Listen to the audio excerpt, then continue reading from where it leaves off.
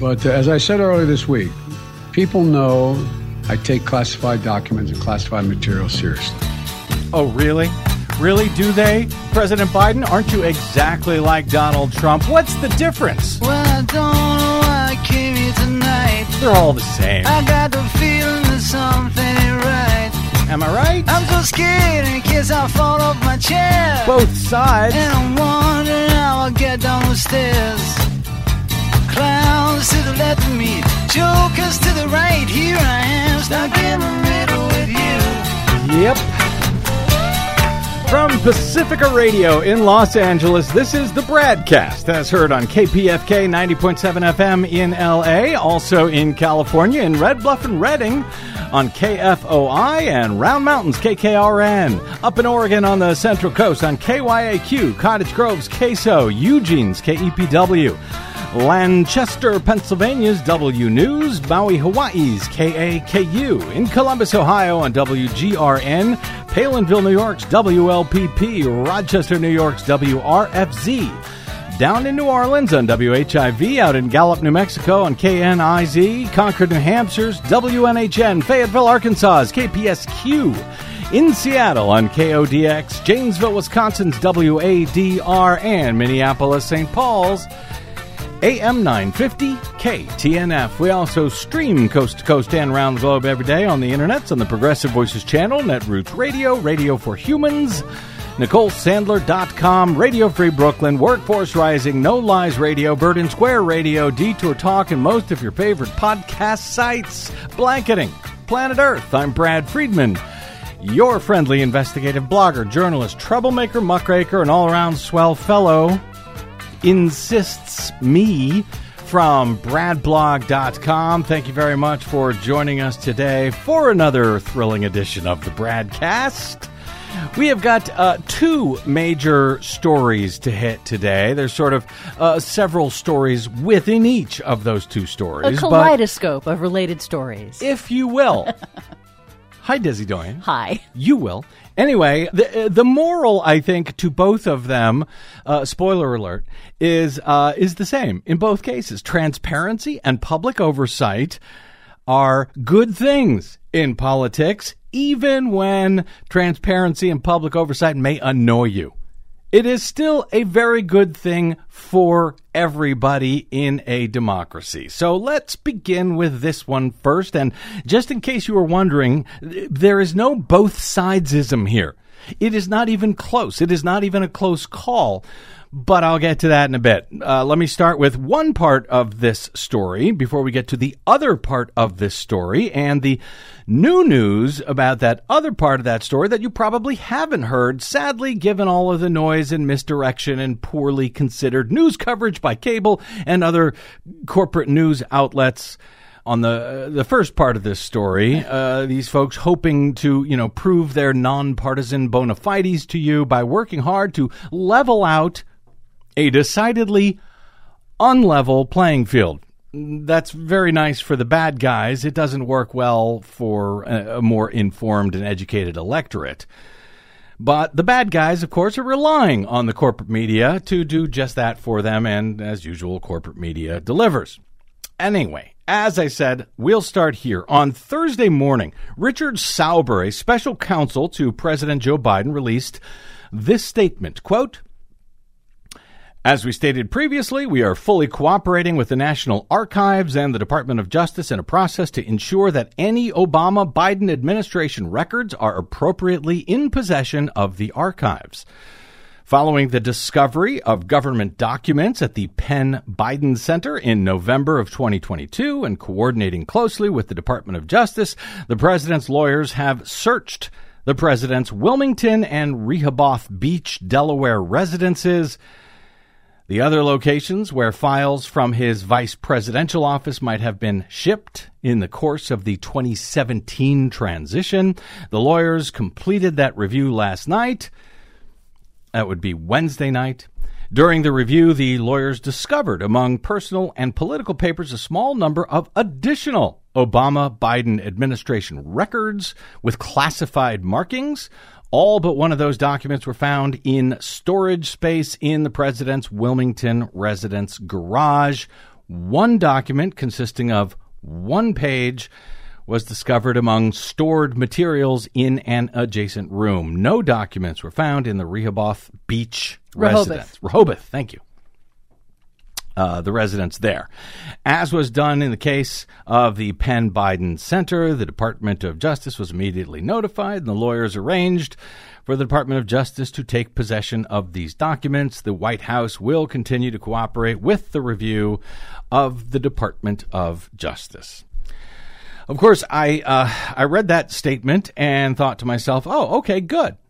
I hope that Merrick Garland, the Attorney General, will now name a special counsel, as a bunch of Republicans have been clamoring for over the last, 24, 48 hours with much phony outrage, following the initial disclosure of an initial batch of about 10 classified documents that were disclosed to have been found at Biden's former office space at the Penn Biden Center on Monday afternoon. So why was I hoping that, oh good, they'll appoint a special counsel? Well, one of the reasons is that a special counsel probe, unlike a regular DOJ investigation, must result in a report being produced and submitted at the end. And those reports are usually made public. Unlike a regular DOJ investigation, which either ends with an indictment or otherwise just disappears entirely without comment by the investigators, by the prosecutors. I have nothing against special counsel probes or any other kind of investigation, I should note, including those by folks in Congress, even when they are investigating something merely for show, when they are, doing one of these stupid investigations, whether it's, trying to trick Hillary Clinton into admitting she personally killed people in Benghazi, or whether it's about Hunter Biden's laptop, as we're going to see in the coming weeks and months from this new Congress. And I think that almost always these investigations, well, they either help to expose a crime or, as in the case of the phony probes by the Republicans in Congress, ends up making them look like dopes in the end. So I really don't have any problem with investigations, legitimate ones or otherwise. Another reason why a special counsel makes sense here in the case of these Biden documents is because a special counsel was appointed to oversee the probe of Donald Trump's purposeful theft of thousands of pages of classified documents and his refusal to return them over a period of more than a year, even after being asked very nicely and nonetheless refusing to return them all, and then being subpoenaed for them all and still refusing to return them all, and even lying about having returned them all, and then having them taken by force via the execution of an FBI search warrant, which was approved by a federal judge who determined that there was probable cause that an ongoing crime was actually being committed in the retention of the highly classified documents by the former president at his home in Mar-a-Lago, a period that unfolded over about a year and a half. Now, a special counsel in that case was only appointed by Garland after the inquiry, like I said, more than a year after the inquiry was underway, because Donald Trump announced that he intended to run for president again. So an independent special counsel needed to be named to investigate that and the other major DOJ federal grand jury probe of Trump that's regarding his incitement of an insurrection on January 6, 2021. That was all, as I see it, completely appropriate. In any event, not long after the latest revelation by Biden's lawyers on Thursday morning regarding these additional documents that were found after a search carried out by Joe Biden's attorneys themselves, Joe Biden's Attorney General announced his appointment of a special counsel to probe the discovery of documents with classified markings from the current president's years serving as vice president under Barack Obama.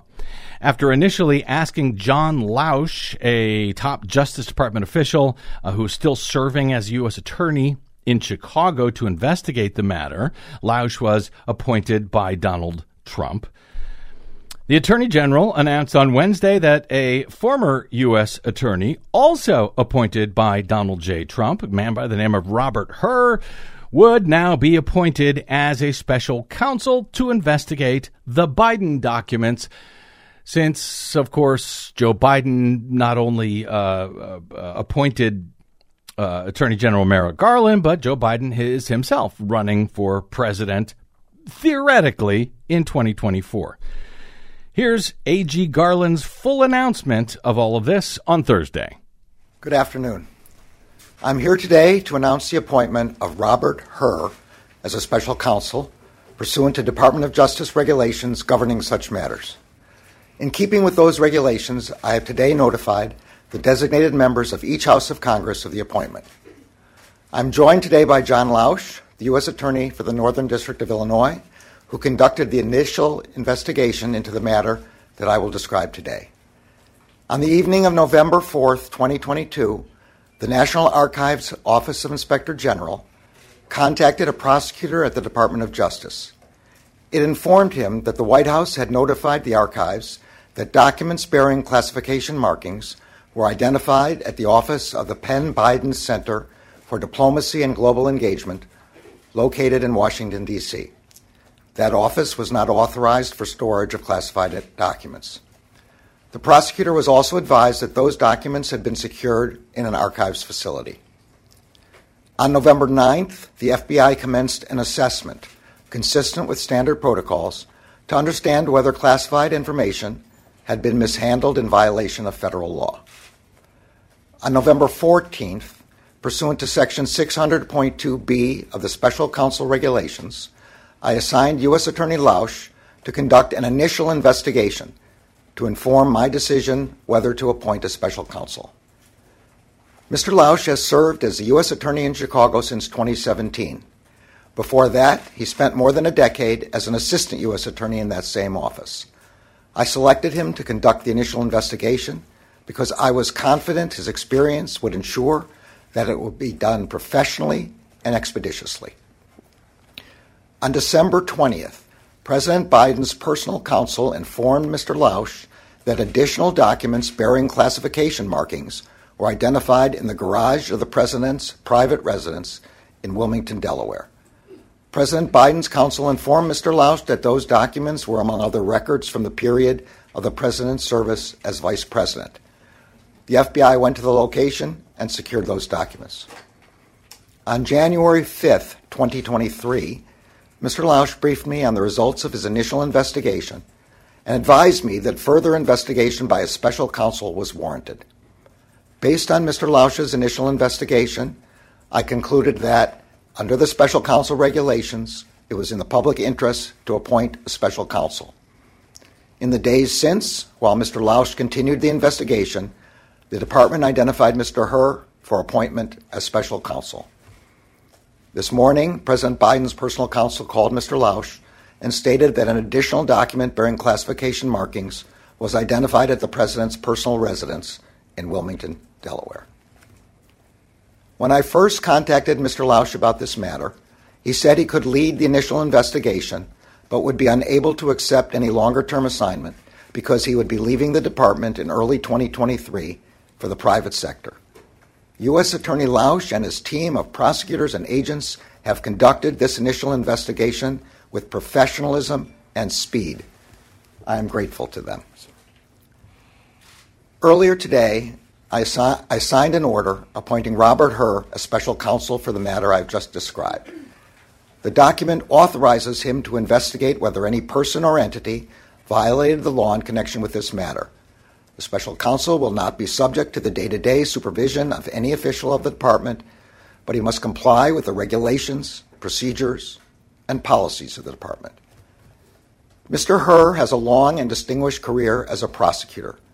In 2003, he joined the department's criminal division, where he worked on counterterrorism, corporate fraud, and appellate matters. From 2007 until 2014, Mr. Hur served as an assistant U.S. attorney for the District of Maryland, where he prosecuted matters ranging from violent crime to financial fraud. In 2017, Mr. Hur rejoined the department as the Principal Associate Deputy Attorney General. In 2018, he was nominated and confirmed to serve as a U.S. Attorney for the District of Maryland. As U.S. Attorney, he supervised some of the department's more important national security, public corruption, and other high-profile matters. I will ensure that Mr. Hur receives all the resources he needs to conduct his work. As I have said before, I strongly believe that the normal processes of this department can handle all investigations with integrity. But under the regulations, the extraordinary circumstances here require the appointment of a special counsel for this matter. This appointment underscores for the public the department's commitment to both independence and accountability in particularly sensitive matters, and to making decisions indisputably guided only by the facts and the law. I am confident that Mr. Hur will carry out his responsibility in an even-handed and urgent manner and in accordance with the highest traditions of this department. Thank you all. Have you ever spoken to the President about this investigation, sir? And that was it. Attorney General Merrick Garland walked off. Yes, he answered 0 questions. Correct. So that was the Attorney General at the Department of Justice on Thursday morning. Cool. So investigate it. Have a special counsel. Let us know if any crimes have been committed, or, by the way, if they haven't been committed, and indict anyone, yes, including a sitting president, in my opinion, if it turns out that they need indicting. Or let us know if there is no need for an indictment, if an indictment would not be appropriate. Cool. Okay? But, so I feel I've been overly, not overly, but I've been generous with, explaining that story. That's about all we know at this time. Nonetheless, over the last 3 days or so, we have watched Republicans and some of their apparatchik on cable news pretend that these two cases, the cases of Joe Biden and his documents that were found, the documents, found and reported and returned by his lawyers, and the hundreds of documents that were actually hidden by Trump and lied about by him as he repeatedly refused to return them over and over and over again, even after receiving a federal subpoena signed by a federal judge, pretending that both of those cases are totally the same thing. Of course, they obviously are not. At least not based on the existing evidence that we have right now. So do we really even need to pretend that the two cases are the same? Well, we don't, but the corporate media certainly does benefit from the bigger clicks that they get from pretending that they are and saying, are they the same? Click through to find out. Can Merrick Garland and Jack Smith, Special Counsel Jack Smith, possibly bring charges against Donald Trump for classified documents now that Joe Biden has done the exact same thing? As you may or may not have noticed, the charges being investigated by the DOJ and then the special counsel in the Trump case are not based on the fact that many of the documents were classified, but rather that Donald Trump purposely took them in knowing violation of the law and obstructed justice in preventing them from being returned, and lied about it all to federal officials. All of those are various crimes that Trump wouldn't even currently be investigated for had he simply returned the documents at any time in this process when he was asked by the National Archives originally to return them, or if he had returned them when they were subsequently subpoenaed, when he was subsequently subpoenaed for them, or even if he had returned them all when he claimed that he returned them all after receiving that subpoena. But while the corporate media is distracting you with pretend outrage from Republicans and questions like, oh, can Merrick Garland possibly bring charges against Trump after Joe Biden did the exact same thing? He hasn't, and it's a grave disservice to the electorate to even suggest as much, at least at this point. As all of this has been going on, here's what the bulk of the corporate U.S. media has not been reporting, as noted by the UK Guardian this week. The U.S. Justice Department is intensifying its investigation of Donald Trump's unauthorized retention of national security material as it prepares to question the people who searched the former president's properties at the end of last year and found more documents with classified markings. The department was given a general explanation from Trump's lawyers at the time about who conducted the search, a company said to be known to Trump with experience handling classified records cases. Really? Who are they? But that's what the department was told when the new documents marked as classified were returned to the government around Thanksgiving of last year. But the department is reportedly not happy with that accounting of what happened. And just last week, when we were all watching the shiny object in the U.S. House as Kev McCarthy needed 15 ballots to get himself elected as Speaker by his own caucus, just last week, the department convinced a federal judge in a sealed hearing to force Donald Trump's lawyers to give the names of the people who retrieved these documents with an intent to question them directly about the documents, that according to sources familiar with the matter, reported by The Guardian. In other words, the Trump legal team has been still refusing to cooperate with the Department of Justice by even telling them the names of the people who supposedly discovered these documents so that those people could be asked about them. The DOJ even had to go to a federal judge and hold a sealed hearing to try and force Trump's attorneys to give them the names. Now, does that sound like the same case as the Joe Biden case to you? The move by prosecutors to ask a federal judge to compel the information, according to The Guardian, marks the latest escalating twist in the criminal investigation into Trump's potential unauthorized retention of highly sensitive government documents, as well as his obstruction of justice. The pattern, the paper reports, of prosecutors now seeking judicial intervention at every turn, even now, signals an aggressive posture from the recently appointed special counsel, Jack Smith, who is overseeing that investigation. The DOJ told Trump's legal team in October that it suspected the former president was still in possession of additional documents with classified markings, even after the FBI had seized hundreds of sensitive materials when agents searched his Mar-a-Lago property at the beginning of August last year. After initially resisting department recommendations to retain an outside firm to search his properties for any other classified documents, Trump instead retained people who the department now believes were actually people that were known by the president. They were hired to search his other properties, including Trump Tower in New York, his golf club in New Jersey, Mar-a-Lago again, and a storage unit in Florida. The search, carried out by a company described as being a known entity to the former president, turned up at the storage unit at least 2 more documents with classified markings that were then turned over to prosecutors. But the discovery exasperated the Department of Justice. They were not happy about it, which in December, they had asked the chief U.S. District Court judge for the District of Columbia, Beryl Howell, to hold Trump's office in contempt of the first subpoena that was issued to Trump way back in May, demanding the return of any and all classified documents. This was just in December.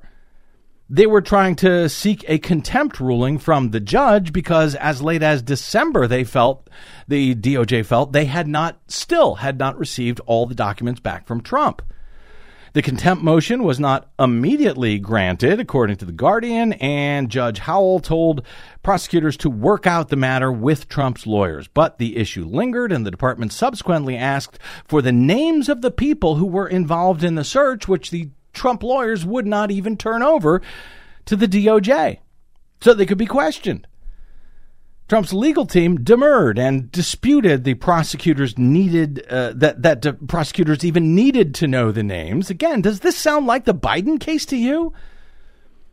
Eventually, The Guardian reports, the Trump team relented, sort of, and offered to make the names available, but only under a protective order because they worried it would leak to the news media. But why would they be concerned about leaking the names of whoever discovered the documents to the news media? Who cares? Is there some reason to cover that up from the public? Well, Team Trump thinks so anyway. Frustrated with the back and forth with the Trump lawyers, the DOJ instead filed a motion in federal court to simply compel the names in a sealed hearing last Thursday before Judge Hull. While we were all distracted by the GOP House nonsense, the judge granted the request after a tense exchange, reportedly, with the former president's lawyers, where she insisted the government needed to know those names. A federal judge had to insist in order to get the names of the people who had found the documents. So the order was issued on Thursday of last week, according to a source for The Guardian, though it is not yet clear whether the Justice Department has issued subpoenas for testimony from those people before the grand jury that is hearing the evidence in the Mar-a-Lago documents case.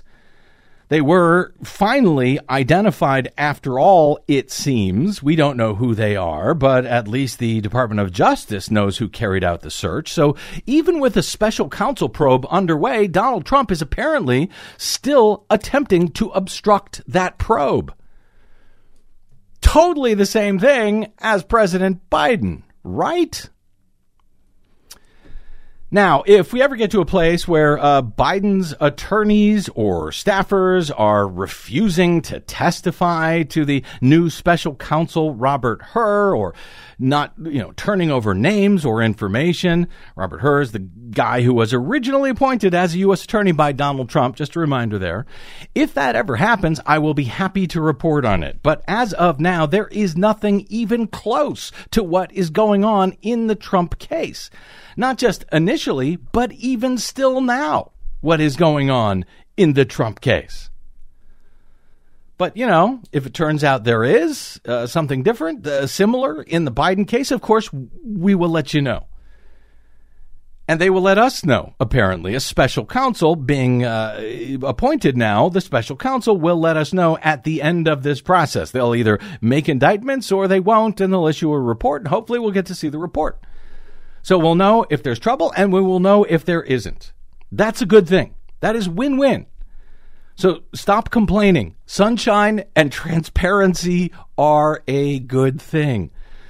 To that end, we've got another story on a completely different matter, but one that tells a similar story nonetheless. That's coming up next on the Bradcast. And, Desi Doyen has our latest Green News report, if time allows, if I don't blow a gasket. That's coming later on this hour as well. All of that straight ahead on the Bradcast. I'm Brad Friedman.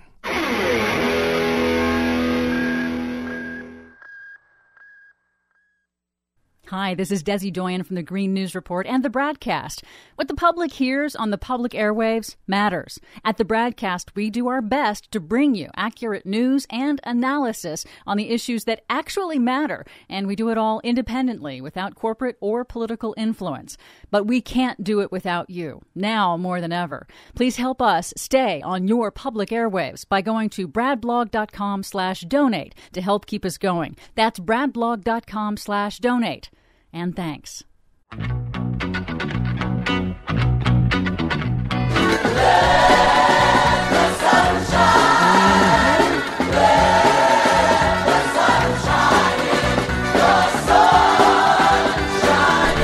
Yes, please do. Let the sun shine in. Welcome back to the Bradcast. Brad Friedman from bradblog.com.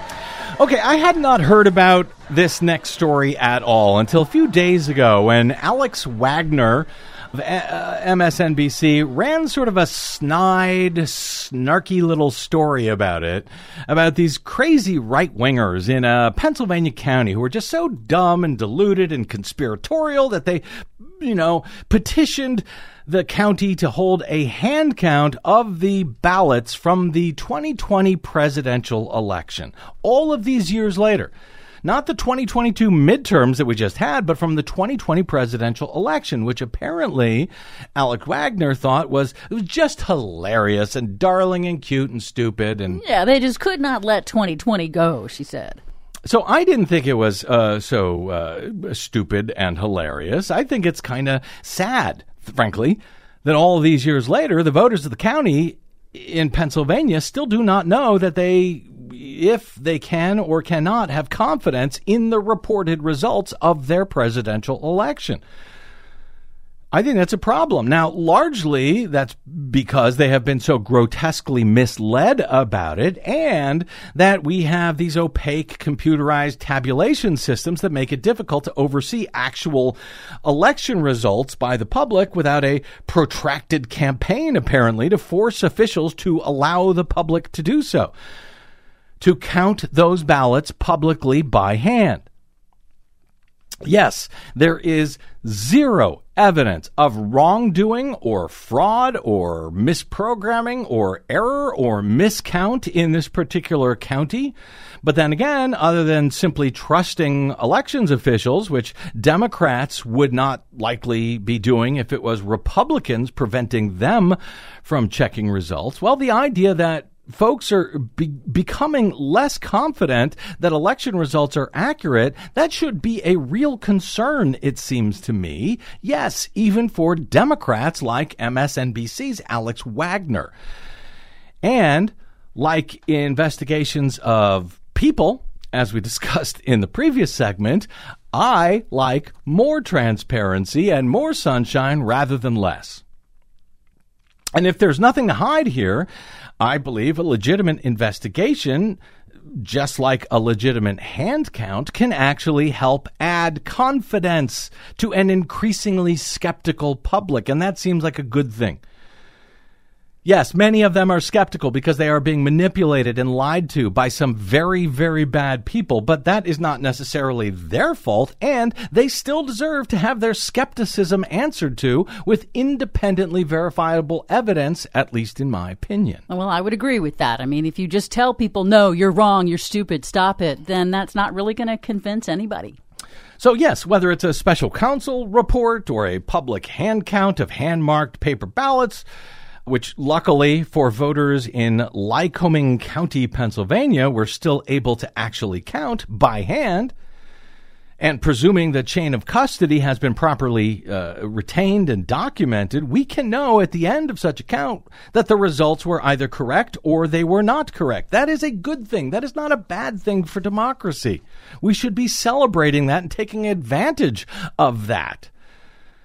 I mean, if you haven't looked around lately, democracy has been sort of taking a hit, not just around, the country, but around the world. And if we could restore some confidence in our democracy, maybe that would help. In this case, one might understand the skepticism about the skeptics because Lycoming is a very, very Republican county in the critical swing state of Pennsylvania. In 2016, Donald Trump won the county over Hillary Clinton by more than 44 points. Almost 68% of the vote went to Trump, just 25.5% for Hillary Clinton that year. It was obviously a romp. There was a third-party candidate that year as well, Libertarian Gary Johnson. He picked up about 2.5% of the vote back in 2016. And then you move the clock forward to 2020, the year in which the county's Republicans were lied to and tricked into being dubious about the results. Well, that year, Donald Trump only, in quotes, only won by 41 points in 2020 over Joe Biden. There was no third-party candidate that year, and Trump actually picked up 6,000 votes over his 2016 total. Joe Biden picked up almost 4,000 votes over Hillary Clinton's 2016 totals. So there was nothing particularly questionable about the results at all. But for whatever reason, good ones or bad ones, Republicans in Lycoming were dubious about the results. I don't know why, but they were. They were probably lied to. Nonetheless, they were dubious, they were skeptical, and that is not good for our democracy. as a media outlet, a new media outlet known as VoteBeat, which is at times also sort of a snide little voting-related media site that really, really supports computer voting and computer vote tallying and loves sort of, calling people who don't care for that, conspiracy theorists. As VoteBeat reported at the beginning of this week, and unfortunately, they did the best coverage of this. So it's not terrible coverage. But as they reported, more than 2 years after the last ballot was counted in the 2020 election, Lycoming County plans to recount all presidential votes by hand, an extraordinary step no other Pennsylvania county has taken. County commissioners ordered the recount under pressure from activists associated with an election conspiracy group and against the advice of the local election director, who told proponents it would be a poor use of resources and unlikely to show the fraud that they feared. Well, it might be a poor use of resources, and it might be unlikely to show the fraud that they feared. But guess what? If it didn't show that fraud, wouldn't that be a good thing? The county, VoteBeat reported on Monday of this week, the day the hand count began, will recount roughly 60,000 ballots in a labor-intensive process that could last as long as 3 weeks and cost tens of thousands of dollars. Now, I'm not sure where they came up with that 3 weeks estimate, but that's what VoteBeat reports. And if it really would take 3 weeks, well, get more people to count and it wouldn't take as long. Get twice as many, it would take half as long.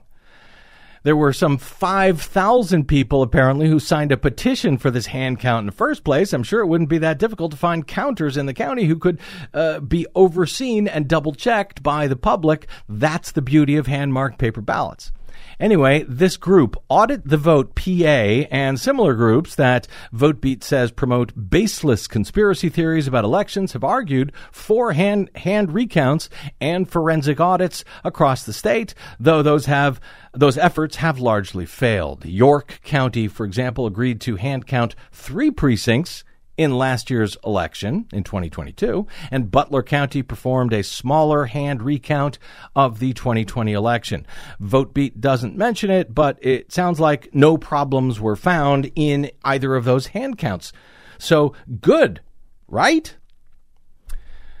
They note, but the push for a broader review picked up traction in Lycoming, a largely rural county of slightly more than 100,000 people in north-central Pennsylvania. A petition calling for the recount was signed by 5,000 people. That did not happen in other counties. That push for the recount began after the 2020 election, according to a lawsuit that was filed against the county by Lycoming County Patriots, as well as a statement from the local Audit the Vote PA volunteer and lawyer Karen DeSalvo. Former U.S. Army Captain Seth Keshel, a well-known figure in the election denial circles, released a report claiming that Joe Biden's strong performance in places like Lycoming County suggested fraud. He cited growing Republican registration and dwindling numbers of Democrats, and compared that to the fact that Biden received more votes in 2020 than Hillary Clinton did in 2016. But that is not indicative of fraud, according to experts. Registered Democrats and Republicans can decide to cast ballots for a candidate from the other party. On top of that, VoteBeat notes turnout for all voters across the U.S.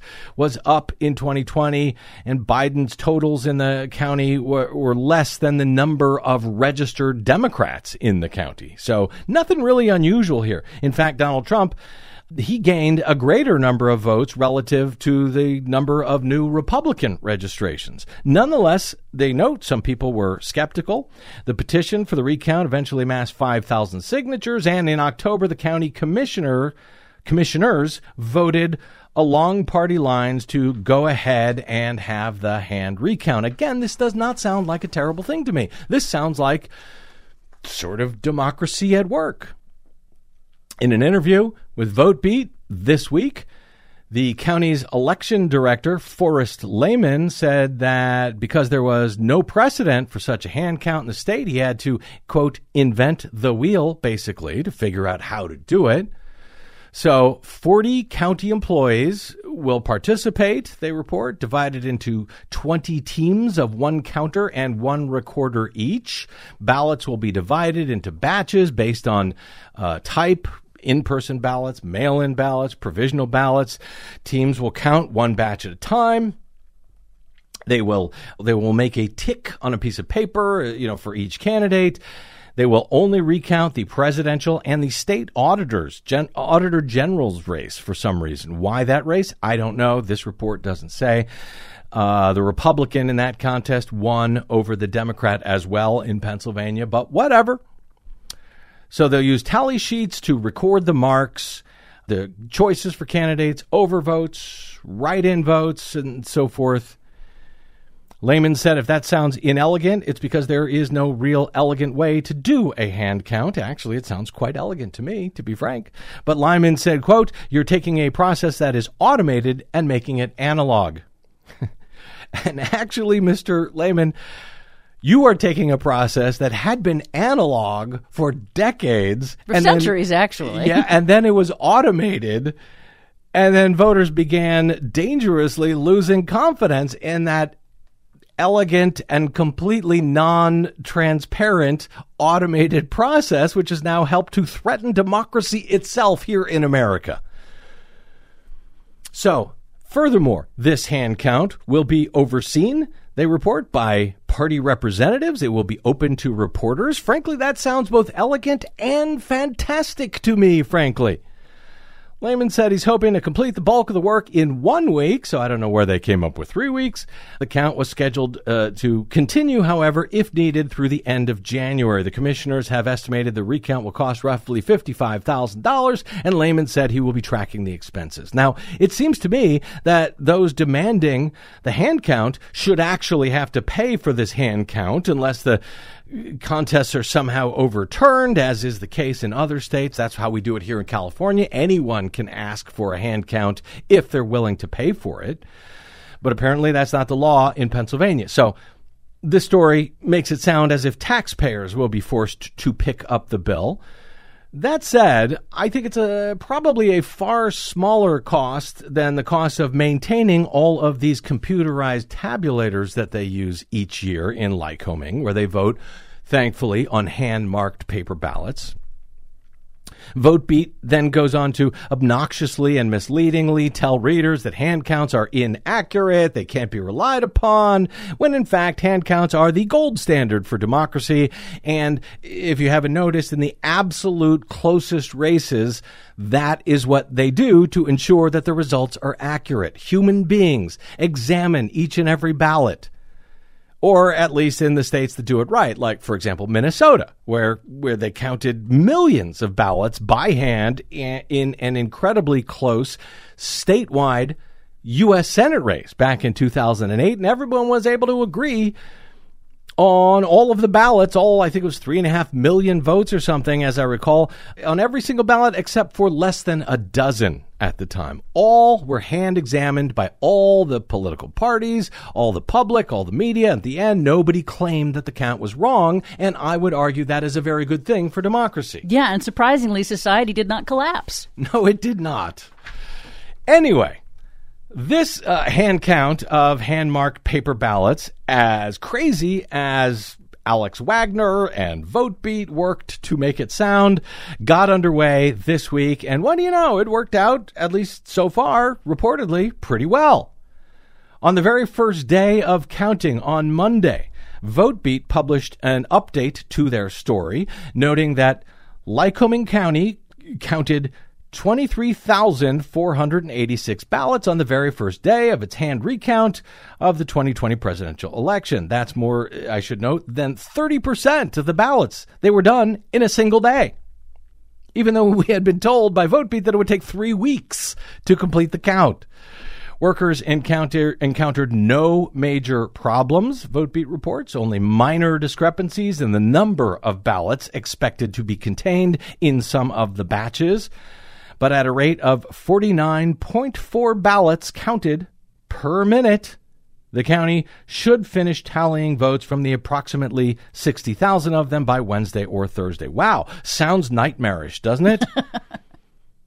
I hope they're all okay out there in Lycoming County, Pennsylvania. By Thursday, then, VoteBeat released another update to their story, and for some reason that I don't understand, they deleted the first update that made everything sound like it had been going pretty smoothly. And they replaced it with a new update that sort of seemed to paint a problem or two along the way. This was at 4:30 on day 3 of this hand count. Over 2.5 days, roughly 20 county employees hand-counted more than 59,000 ballots at an average pace of 55.5 ballots per minute. So they got faster and better as they went, exceeding the county's original expectations. With extra time at his disposal, they report, Lycoming County Election Director Forrest Lehman had workers recount roughly 18 batches of ballots, where the number of ballots counted by employees did not exactly match the expected number of ballots in that particular batch in many cases. So it sounds like it's not the number of votes for each candidate, but simply the number of ballots that were counted. At the end of the night at a polling place, they tend to count, 300 people voted. We have 300 ballots here. And then because they had extra time, because it all went so easily and smoothly, they said, well, let's go back and count. We got some numbers that aren't matching up completely with the election night numbers. In many let's cases, reconcile everything. Right. Employees had discovered that the mismatches were due to human error in the recount process, not to the original count from poll workers on election night, which, by the way, was also a human process, as they tallied the number of ballots that were recorded as being cast on Election Day. Though VoteBeat reports it, oddly, as if, humans can't do anything right. They say this discovery underscores the inaccuracy of hand counts. Really? No, really, all it does is underscore the utility of having human beings look at it and recount it until they are confident that they have the right result. That you can go back and check if there is a discrepancy.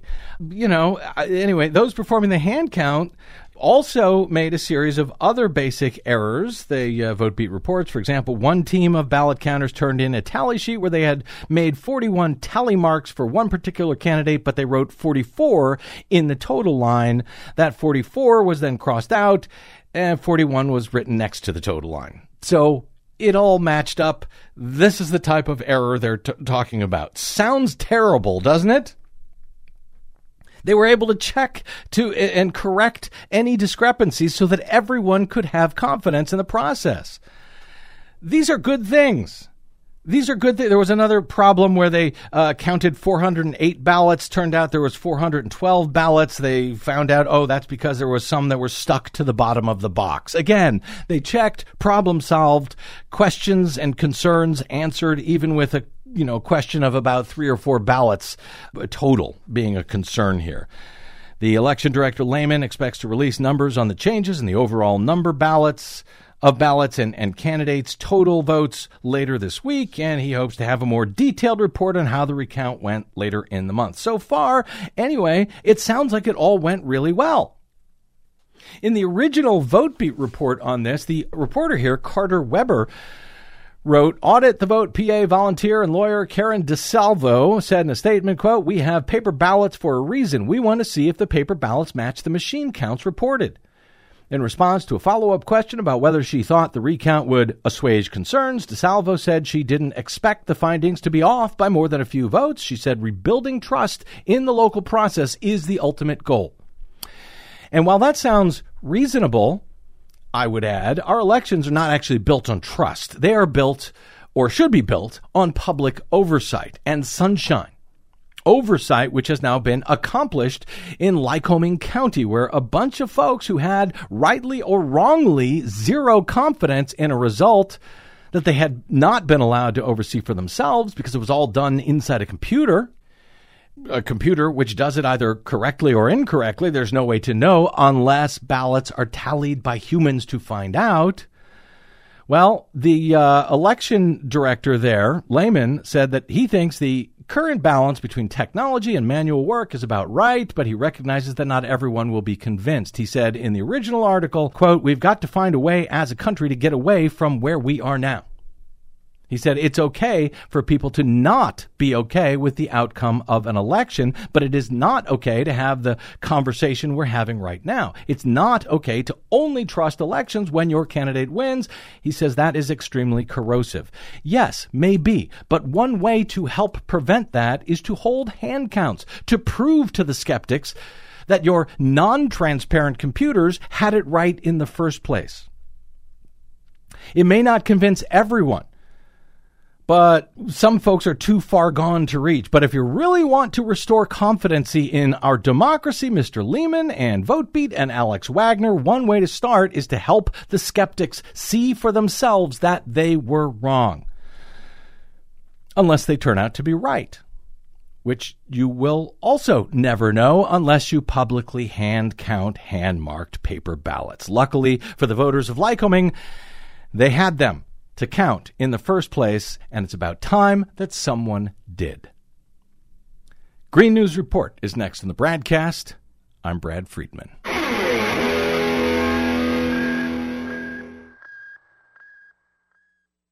The Bradcast and the Green News Report are 100% independent, 100% listener-supported. But we can't do it alone. We need you. Please help us bring real facts to listeners at independent stations around the nation. Please drop by bradblog.com/donate. That's bradblog.com/donate. And thanks.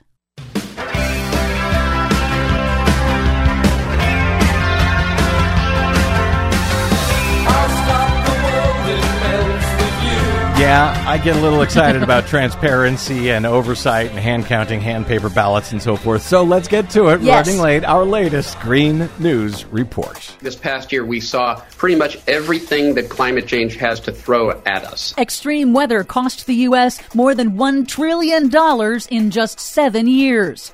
NOAA finds the last 8 years have all been the hottest ever recorded. Plus, it is a day ending in Y, so there's another freak out going on over at Fox News. Fox pretends the Biden administration wants to cancel your kitchen stove.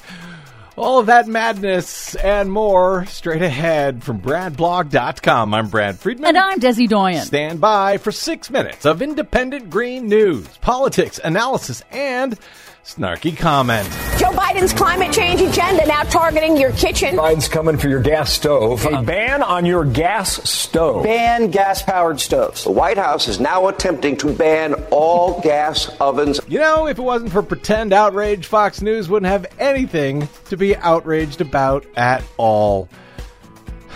This is your Green News Report. If the maniacs in the White House come from my stove, they can pry it from my cold, dead hands.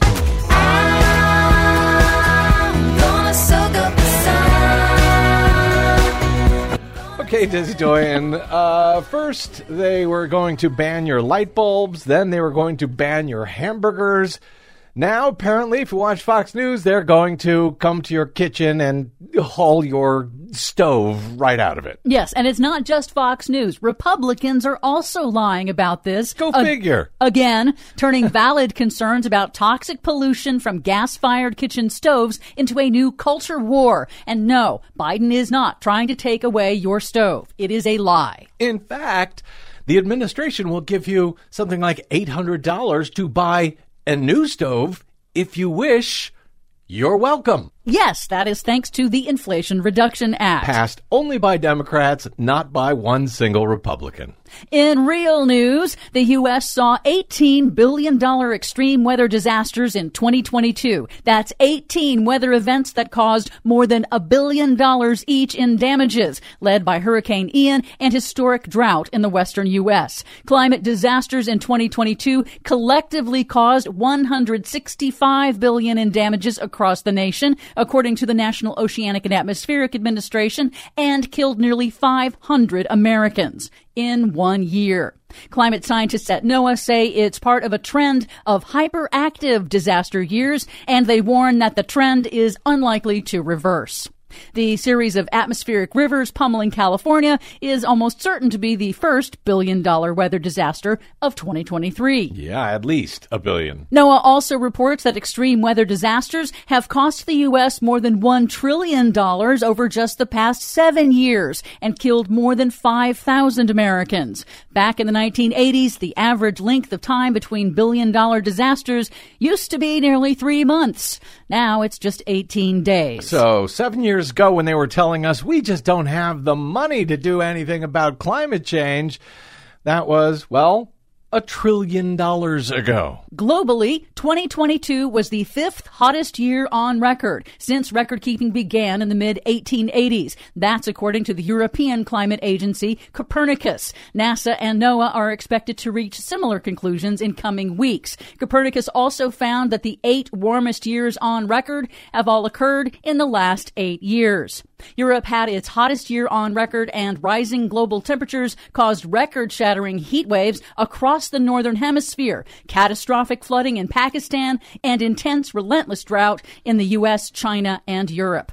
2022, clocking in as the 5th hottest year, is quite remarkable because it comes in a year with a cooling La Niña pattern in the Pacific Ocean, which does not bode well for the next El Nino. So if it wasn't for the La Niña that's supposed to cool things down, can only imagine how hot 2022 would have been. Yep. And yes, extreme weather disasters are increasing in frequency, and man-made global warming is making heat waves, storms, and droughts worse. That's according to a sweeping new report from the American Meteorological Society this week. Scientists are increasingly able to pinpoint exactly how the weather is changing as human activity heats up the Earth. But climate scientist Dr. Michael Mann, in an interview with MSNBC, cited climate action, like the passage of landmark climate provisions in last year's Inflation Reduction Act and the acceleration of clean energy in Europe and China as reasons to keep working. There is urgency, but there's also agency.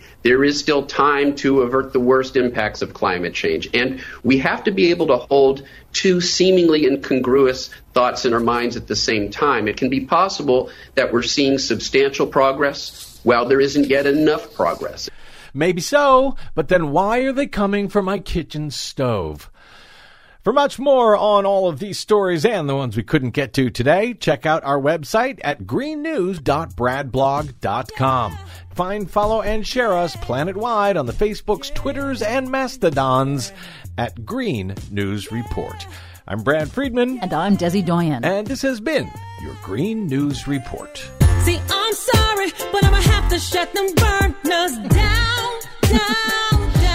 so we can keep it cool. Thank you very much, Desi Doyen, our producer, and thanks to all of you at home or wherever you may be for spending a portion of your day or night with us. If you missed any portion of today's program, you can download it anytime for free at bradblog.com. Collect them all. That is made possible by those of you who stop by bradblog.com/donate to help us stay on your public airwaves. Drop me email if you like. I'm bradcast@bradblog.com. And on the Facebooks and the Twitters and the Mastodons, you will find me at the Brad Blog. See you there. Until we see you here next time, I'm Brad Friedman. Good luck, world. Let a girl cook in your kitchen. All up in your fridge. And next will be the stove. Now let a girl cook in your kitchen. When it all gets hot. As many of its own members privately admit, Congress has become a pay-to-play lawmaking casino, closed to commoners but offering full-service access to corporate powers. But there's another government entity that's even more aloof from workaday people, and it has become a handmaiden to the corporate elites trying to increase their dominance over us, the Supreme Court.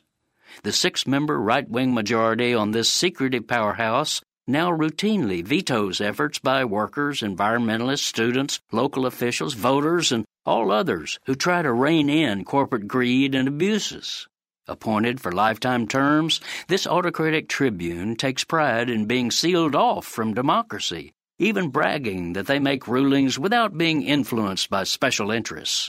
But wait, in makeup and ideology, today's court majority is a special interest, for it consists of corporate and right-wing lawyers who've obtained their wealth and position by loyally serving corporate power.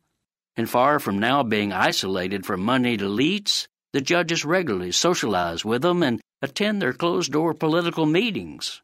There's even a special little club called the Supreme Court Historical Society that frequently reveals the cozy, symbiotic relationship that exists between today's judicial and corporate cliques.